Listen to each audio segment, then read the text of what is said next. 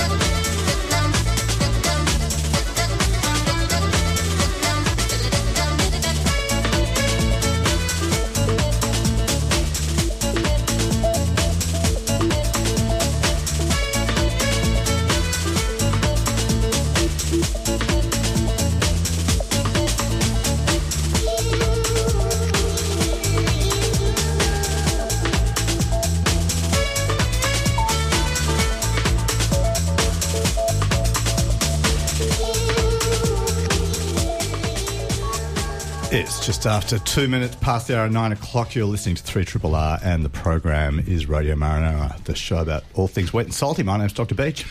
And I'm Dr. Surf. Surf, how you going? I'm good. It's just the two of us. It is just the two of us. Rolled out the A-team again. Yeah, I don't know about that. Well, the ones not on holidays.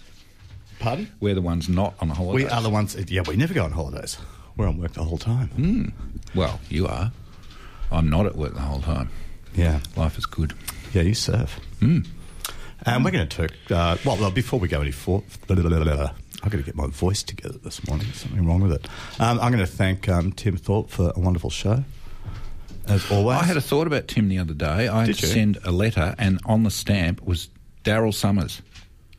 Can you believe there's a Daryl Summers stamp? And I said, well, there's a Daryl Summers stamp. What about a Tim Thorpe stamp?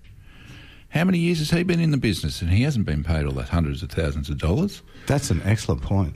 We should have a Tim Thorpe stamp. We should lobby the Australia Post. Yeah. Is it? Or do we have to get an Act of Parliament through? And we have Kent, also known as Panel Beater, who is panelling for us this morning. Thank you very much, Kent.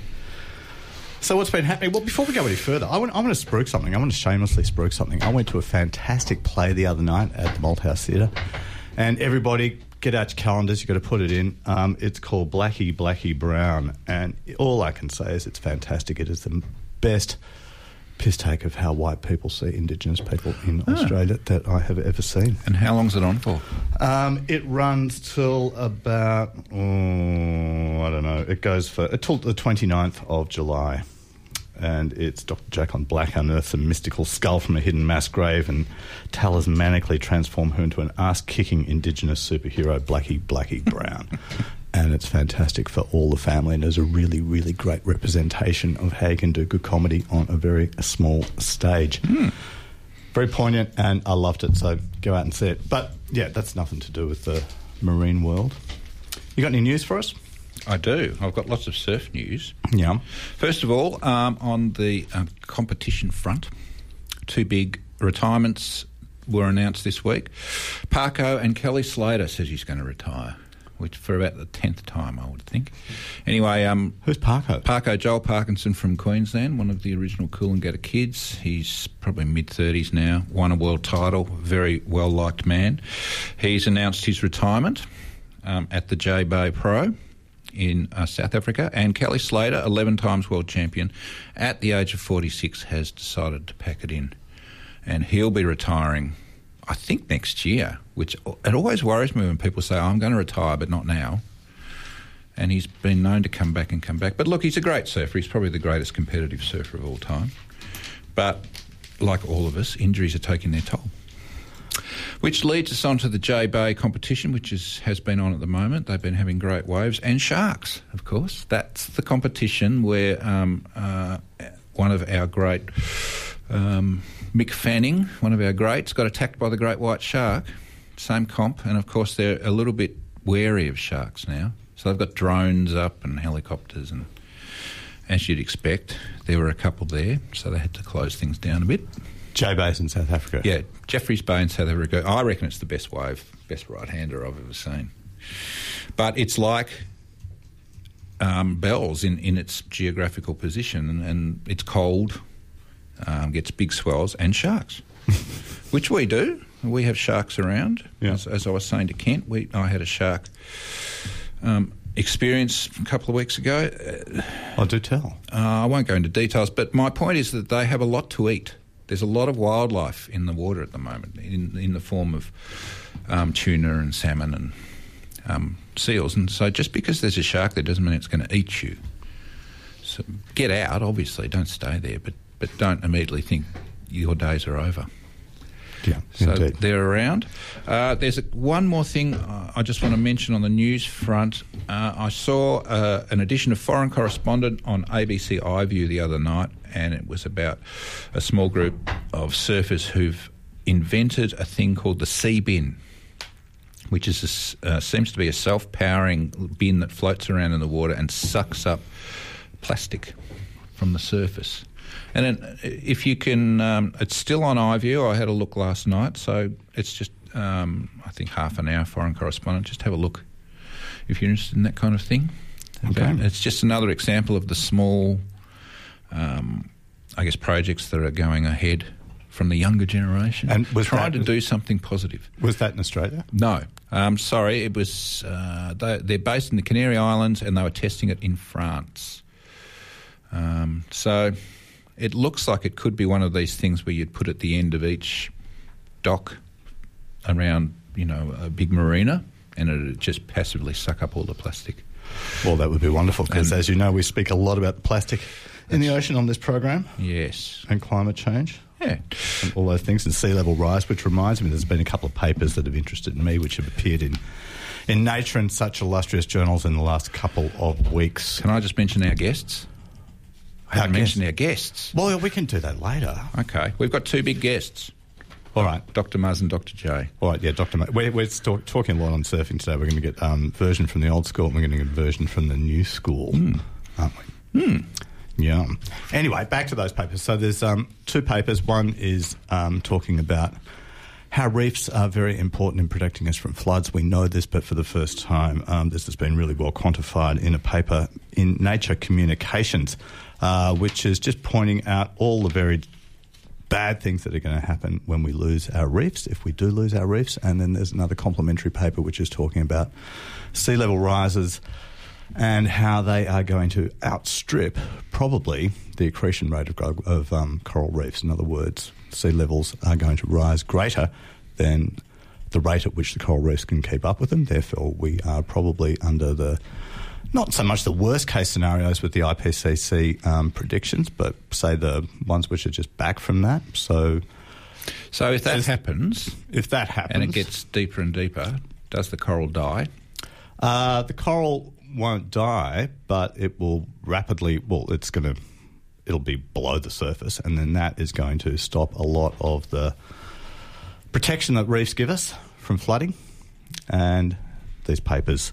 Will it cut down on the light levels to the symbiotic algae? It will cut down light levels on the symbiotic algae. Nice question there, Dr. Sir. I remember my Marine Botany 201. You do? Thanks, Jerry Craft. All those dinoflagellates and those things that live in the corals and help them... Well, they don't help the corals photosynthesize, but those things photosynthesize and then give those photosynthate all those nice sugars to the corals, and that helps them grow.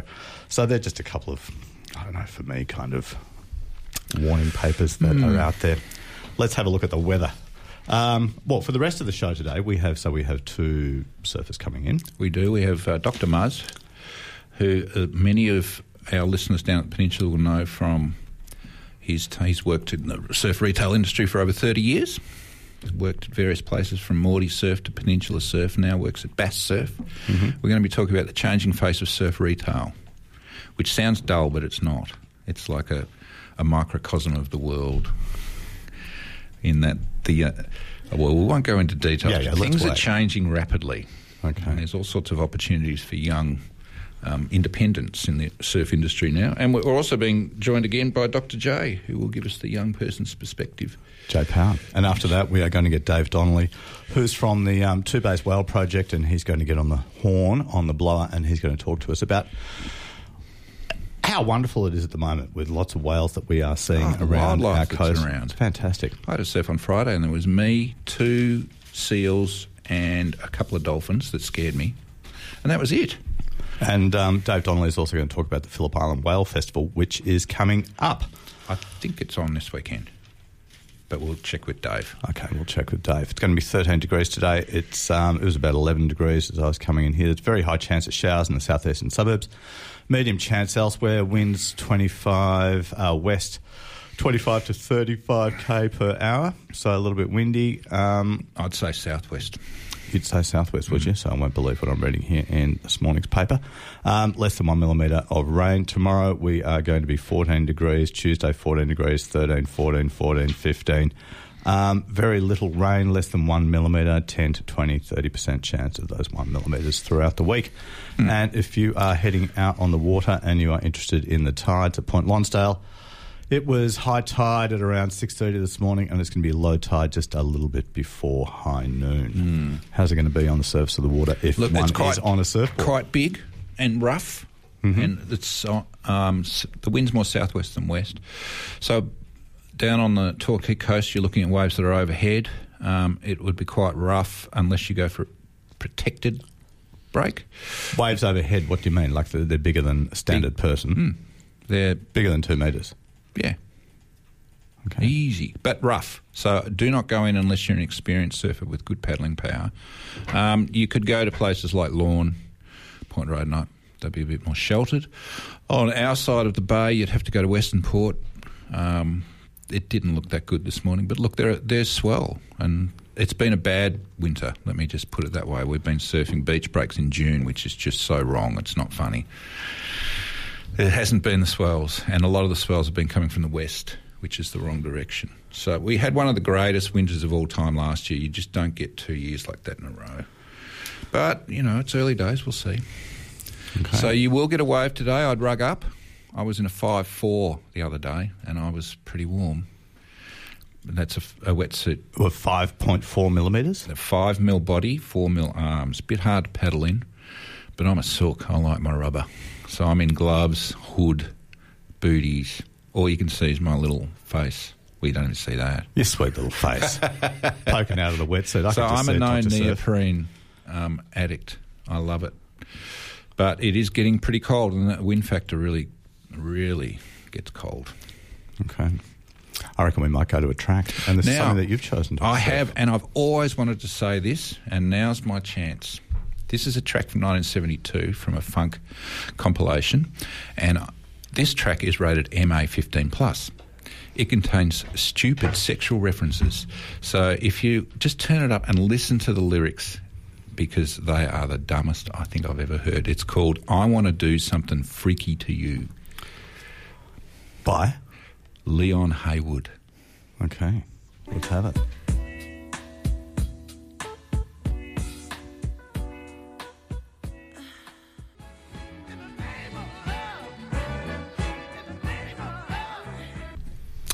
And you have just been listening to one of the stupidest songs I think I've ever heard. It was called I Want to Do Something Freaky to You by Leon Haywood, from Leon Haywood, 1972. I found it on a compilation called Get Funked. Nice one, Dr. Surf. From the 70s. From the 70s, yeah. And just on the 70s, I was watching Countdown the other day from 1975, and this is what the 70s was like for you young people. Bon Scott was on AC/DC's first appearance on Countdown. He was dressed as a schoolgirl with little whitey undies on, and he sat down and the camera went right up his dress, and there it was in full glory, and they didn't cut it. Bon Scott's C&Bs, as we call them. Nice one. The show is Radio Marinara. We're getting a bit steamy here. You've been listening to Dr. Surf. My name's Dr. Beach, and we are joined in the studio now by Muzz. How you going, Muzz? Dr. Muzz. Well, thank you. And you, Dr. Beach? I'm very well. That's good. That's good. Dr. Surf, how are you? I'm very well. And Dr. J. I know Dr. J from the surf, so the good old surf. Yep, it's good to see Dr. J. Great to see you too, Muzz, and everyone else here. And before we go any further, Muzz is here resplendent and it's fantastic. All I can call it is an ace shirt. It reminds me of, is it it's nudie shirt?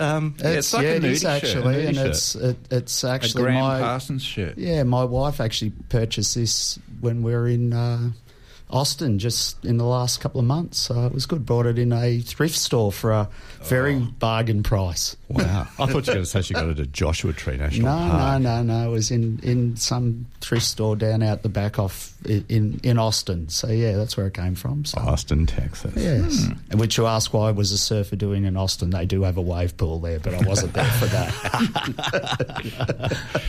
Now, Muzz has had how many years experience in surf industry? Surf retail? It's pushing close to 40 years now in the surf industry. And name some companies that you've worked for. I started my career way back in the early 80s for a now defunct surf shop which was called Pacific Surf and Snow. From there I went on and worked for Morty Surf for 20 years. Went out on my own, ran an agency which was in the surf industry for quite a few years. Ended up back at Peninsula Surf doing retail, and just in the last 2 years gone out independently again and opened our own store down in the industrial area, a whole different look of how we do things now. So a long time. Which is Bass Surf. It is, it's Bass Surfboards, yeah. Yep. Yeah. Now, we were talking earlier about the difference in surf retail in those early days to now. So how was it in those early days? Well, back in those days, all the stores obviously were independent, pretty much run by surfers, and it was just at the start of the apparel boom that happened, through the 80s. Most of us surf shops, we did still sell incense. You walked in the door, it smelt like wax. You could smell surf wax. It was all scented. The brands that were around are brands that pretty much don't exist now because the big guys were only, other than Quicksilver, who were doing board shorts, the rest of them were just hardware companies supplying us with that sort of stuff. And it was very grassroots. Like, we used to drive down to Torquay once a week when I was working at Morty Surf and go to Quicksilver and pick up this, something that you probably would never think you'd want to wear again as a surfer, called the Quicksilver Polero pant, which was, best way to describe it would be some middle-aged person walking around in a jogging suit now, but we used to sell tons of them. Were they like shiny, satiny? They were shiny. They had elastic at the bottom, and they weren't a good look, but those things, we trucked them out the door, so we'd have to drive like something down. From The Sopranos. Should bring them back, I reckon. Yeah, more like a sweatsuit, like one of those ones you might see someone on a weight loss program trying to sweat it out. They weren't a good, in looking back, it wasn't a good look. So in those days we talk about the big three. The big three brands for our listeners were Rip Curl, Quicksilver, Billabong. Yeah, they were the big three. Yeah. There was a couple of other ones which sort of were in the mix at that stage. Hot Tuna, which was doesn't exist now. It was quite a popular brand when we first sort of got into that one. Brands like Cream, or a lot of this stuff's gone by the wayside, but primarily it was Quicksilver were a board short company, Rip Curl were a wetsuit company, and Billabong were a board short company, and that's who sort of got the foot in the door and got us all started. And in the boom of the 80s and 90s, those three companies became immense. Yes, they did. Well, they would have become listed. Were they public companies then? They weren't. They were all independently owned, and it wasn't. I think Quicksilver was the first one to list. It didn't list in Australia. It listed in America in 1988. But basically, the original founders were still the owners of those businesses, and likewise Billabong up until the 90s, and Rip Curl is still privately owned as far as I know. So, but the two original owners are still there, but I'm not sure what level they have involved in the business anymore. Yeah. So what? Now, when I was a youngster, we had a lot of what we would call now brand loyalty. In other words, if you bought a wetsuit, it was a Rip Curl. There was, if you bought board shorts, they were Quicksilver. Because this is where I surfed down around Torquay. There was never any choice. That's what you wore if you didn't want to get beaten up.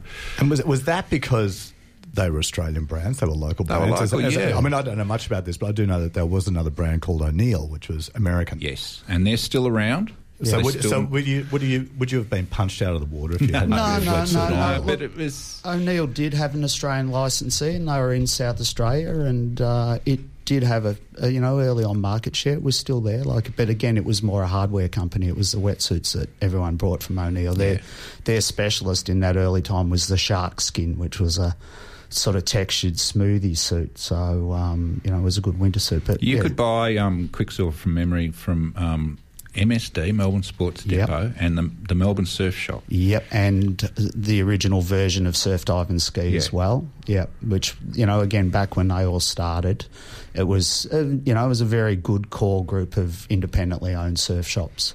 So Surf Dive and Ski were one of the first ones that actually expanded out into the shopping centres in probably the late 70s, early 80s.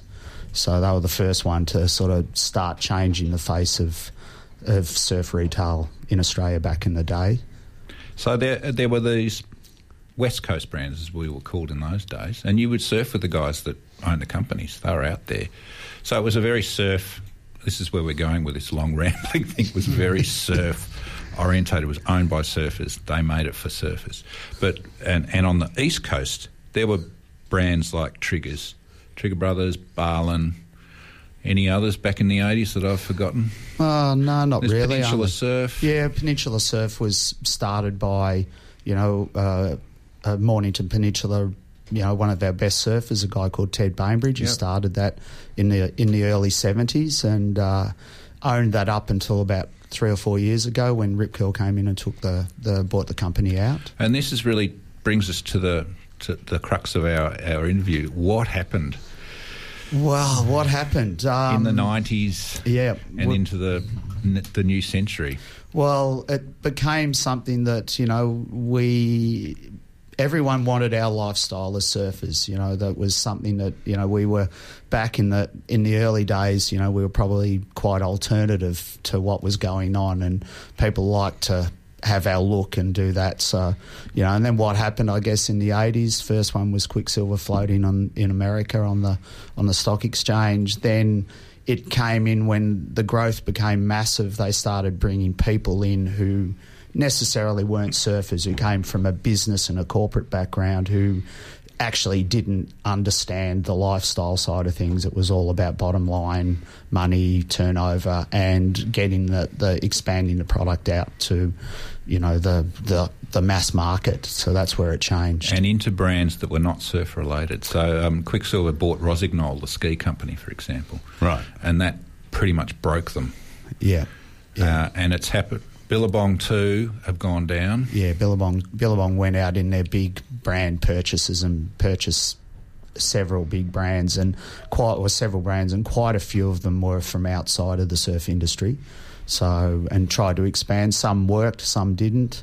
Likewise with Quicksilver. Probably Rip Curl was one of the few of the big boys that didn't go out and buy too many other brands. They did buy a McTavish and set that up and try and develop that when we had the first longboard renaissance in the surfboard side of things, but that didn't last long either. So it was more about, to my naive understanding, it was like selling surfers' clothes and therefore the lifestyle to the general public. Yes. And the best way to do this was to just do, the whole mass marketing thing. And it was this driven by, like, the big companies then saying to the people, who were on the West Coast, who had these smaller, your Quicksilvers, your Rip Curls, we'll give you some money, we'll take it, you can still surf, you can still have a little bit to do with the company, but we'll give you an enormous amount of money so that you can then just go off and surf for the rest of your life, not worry about the company, we'll look after it.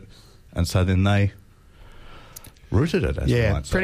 pretty much so. Most of those which guys... Which is not surprising, that's what happens in everything. You start off on something good, a small cafe, someone comes in, gets it, Yeah. You go and, that's it. Off in the sunset, you're happy. Yeah. All the original founding members of all those big three brands were surfers. They set those brands up as a lifestyle, which is... And then they cashed in. And then eventually they cashed in. Or they found, probably the way to look at it is they probably found that suddenly they had these big, enormous growing businesses they couldn't manage, so they started bringing corporate people in, people from outside of the industry. Yeah. For a long time, a lot of the people that were working there it was a mates club. It was a bit of a, lots of good surfers worked for these companies and they still do.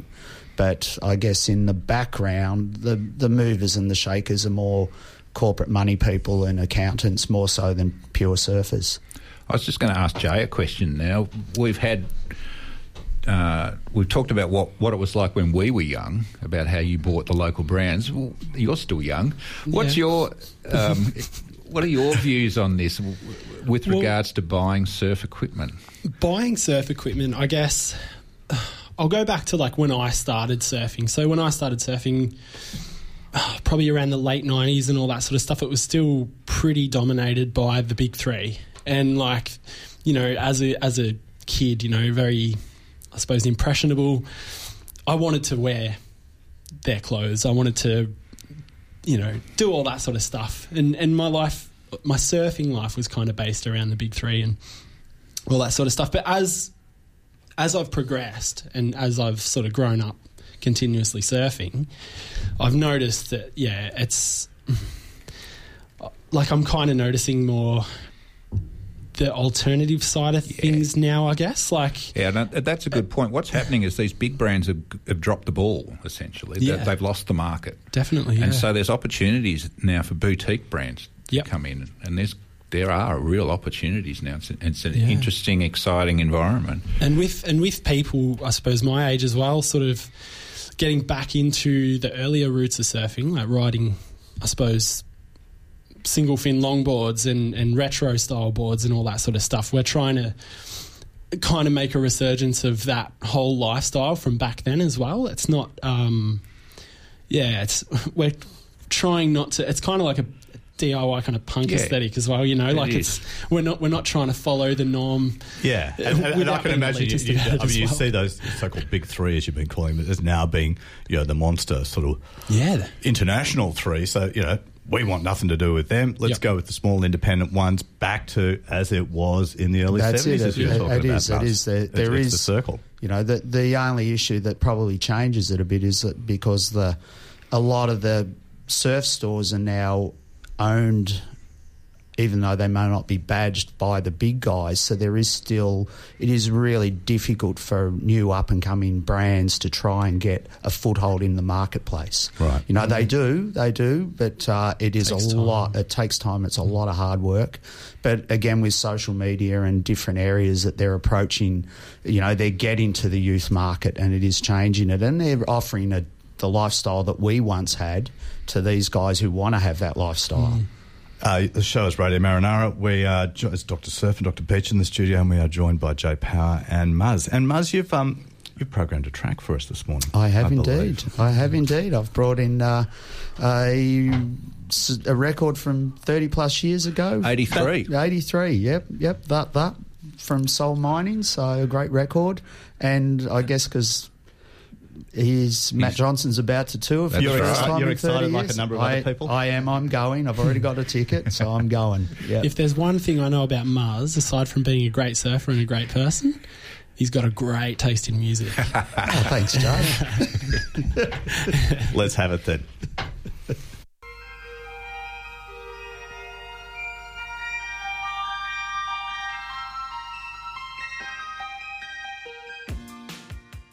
It's just after 9:41. The show is Radio Marinara. The station, of course, is 3RRR. I'm Dr. Beach, joined by Dr. Surf and Jay and Muzz. Dr. Surf, back to you. We're talking surf industry. Wide-ranging discussion around the surf industry. And what I'll just do now is cough up some, I won't call them facts because I got them from the interweb, but they're just an indication of the size of the surf industry as estimated by some, they estimate is 23 million surfers worldwide, and the surf industry is worth at the moment $7.3 billion US. 50% of those sales are in the US.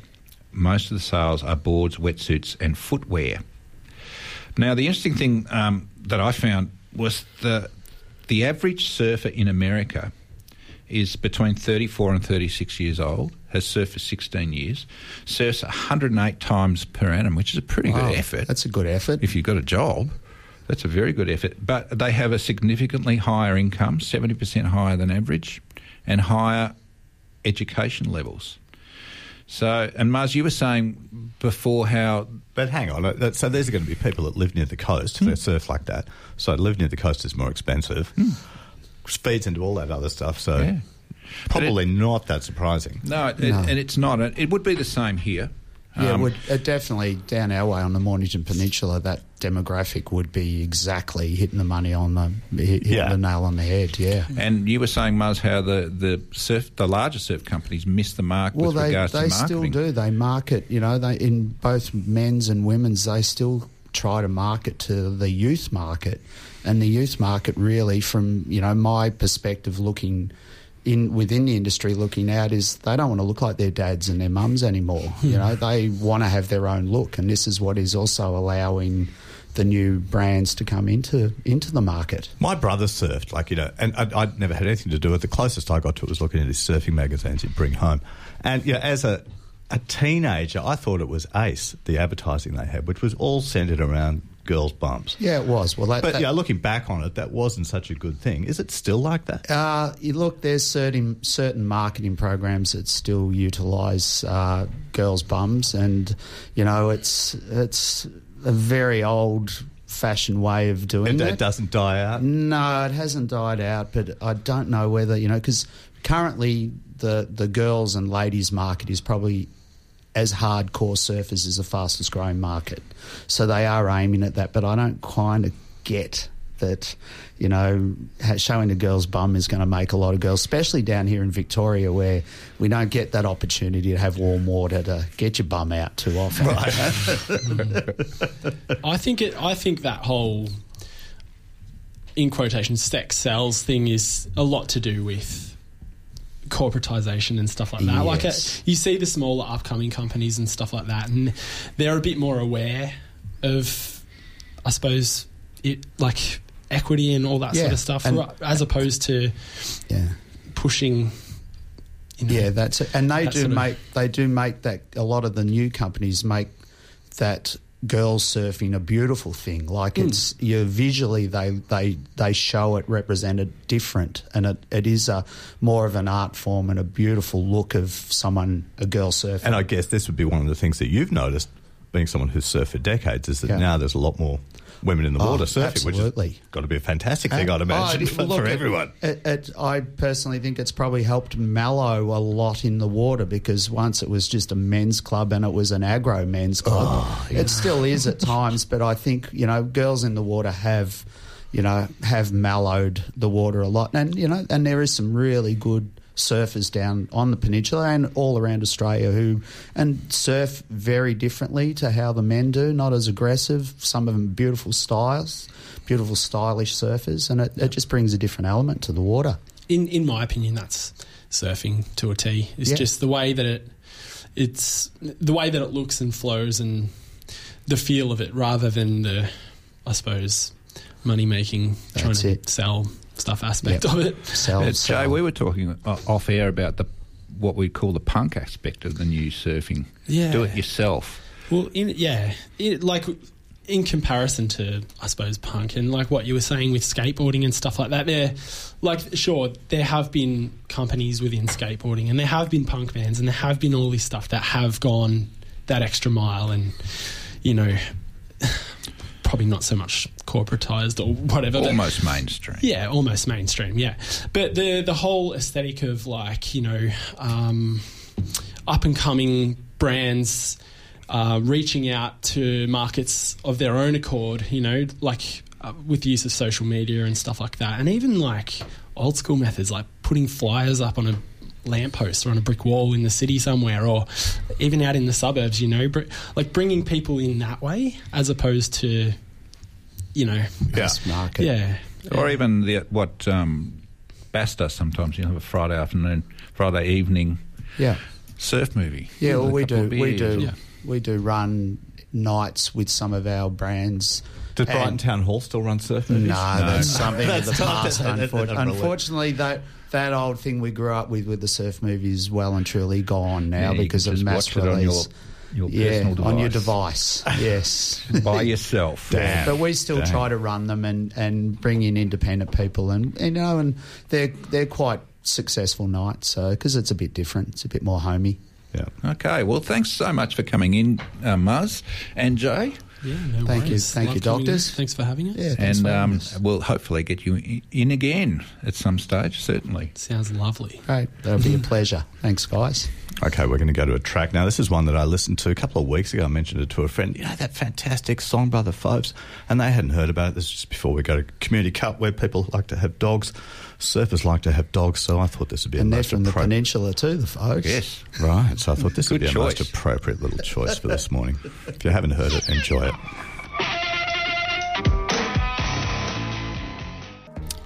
You are indeed on Triple R. The show is Radio Marinara.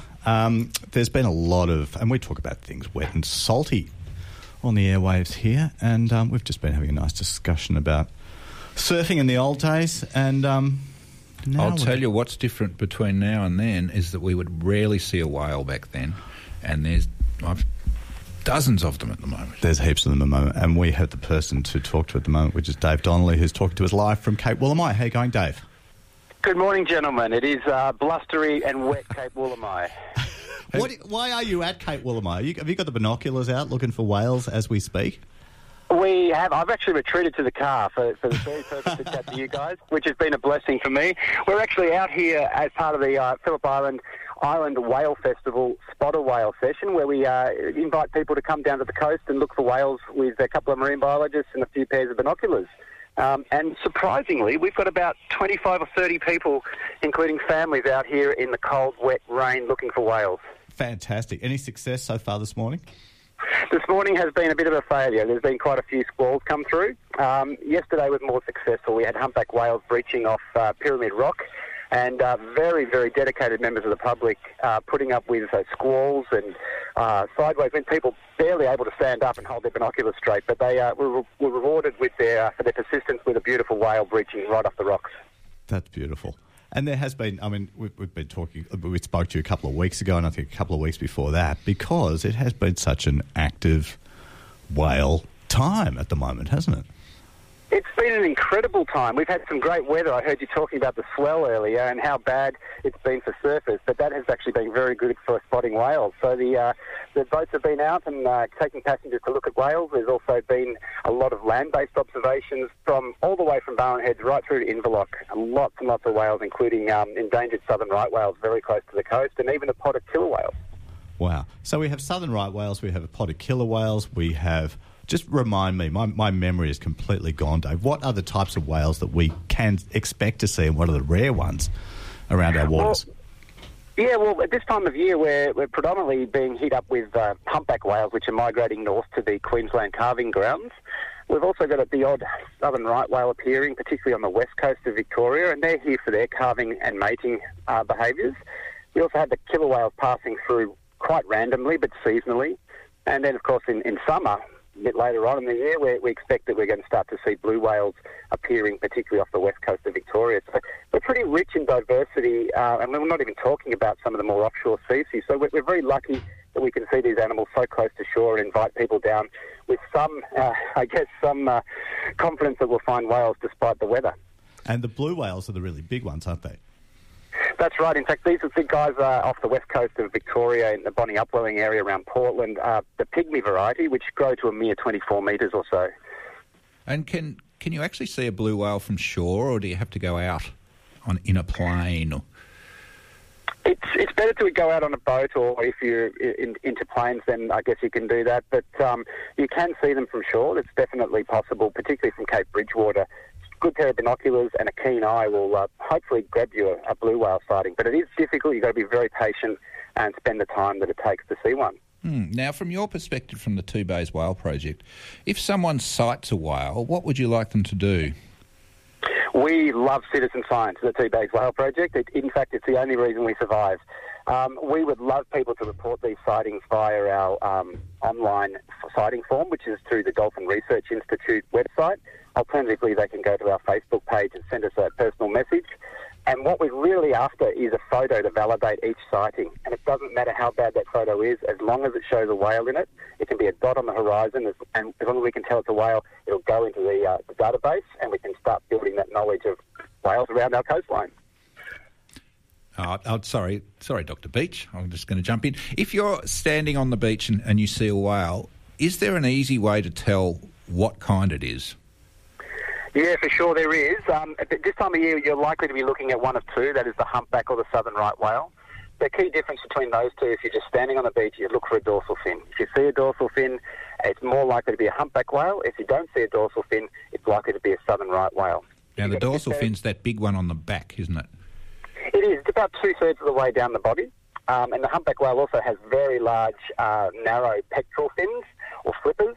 And the southern right whale has much stubbier, square-shaped or paddle-shaped pectoral fins. So there's a few different diagnostics you can use to determine which one you're looking at.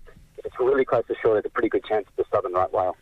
And I guess for you, Dave, getting people to send in their photographs, it would be fantastic if people had really... I mean, you said you want any photograph, but if they had photographs where you can perhaps distinguish individuals, is that possible? It is. It certainly is. We concentrate, on the flukes of humpback whales, the underside coloration of the tail of the humpback whale. Their individual markings determine their individuality in a population, and they can be added to a catalogue.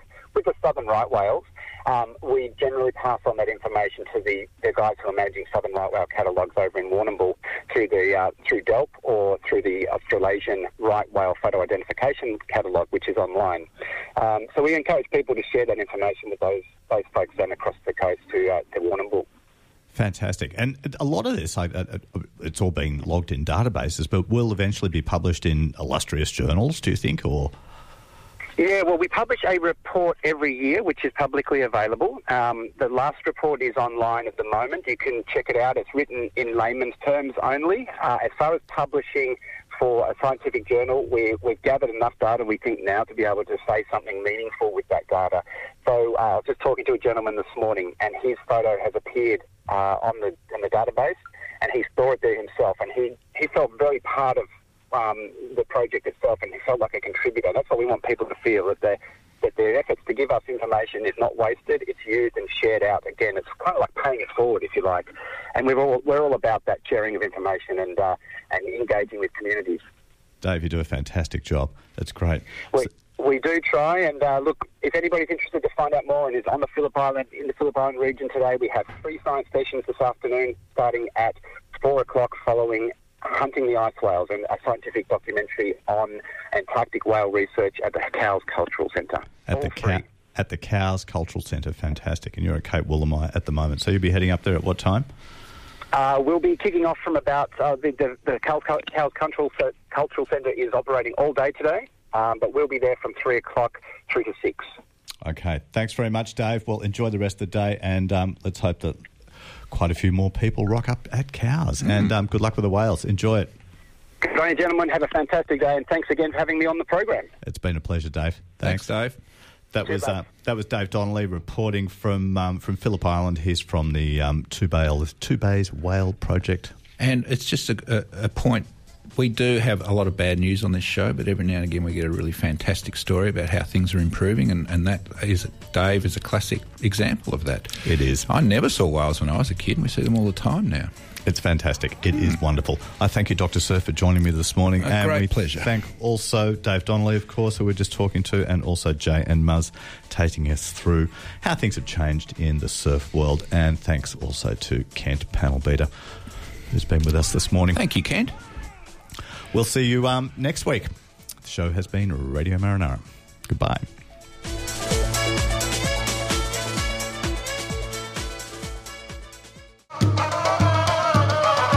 This has been a podcast from 3RRR 102.7 FM in Melbourne. Truly independent community radio.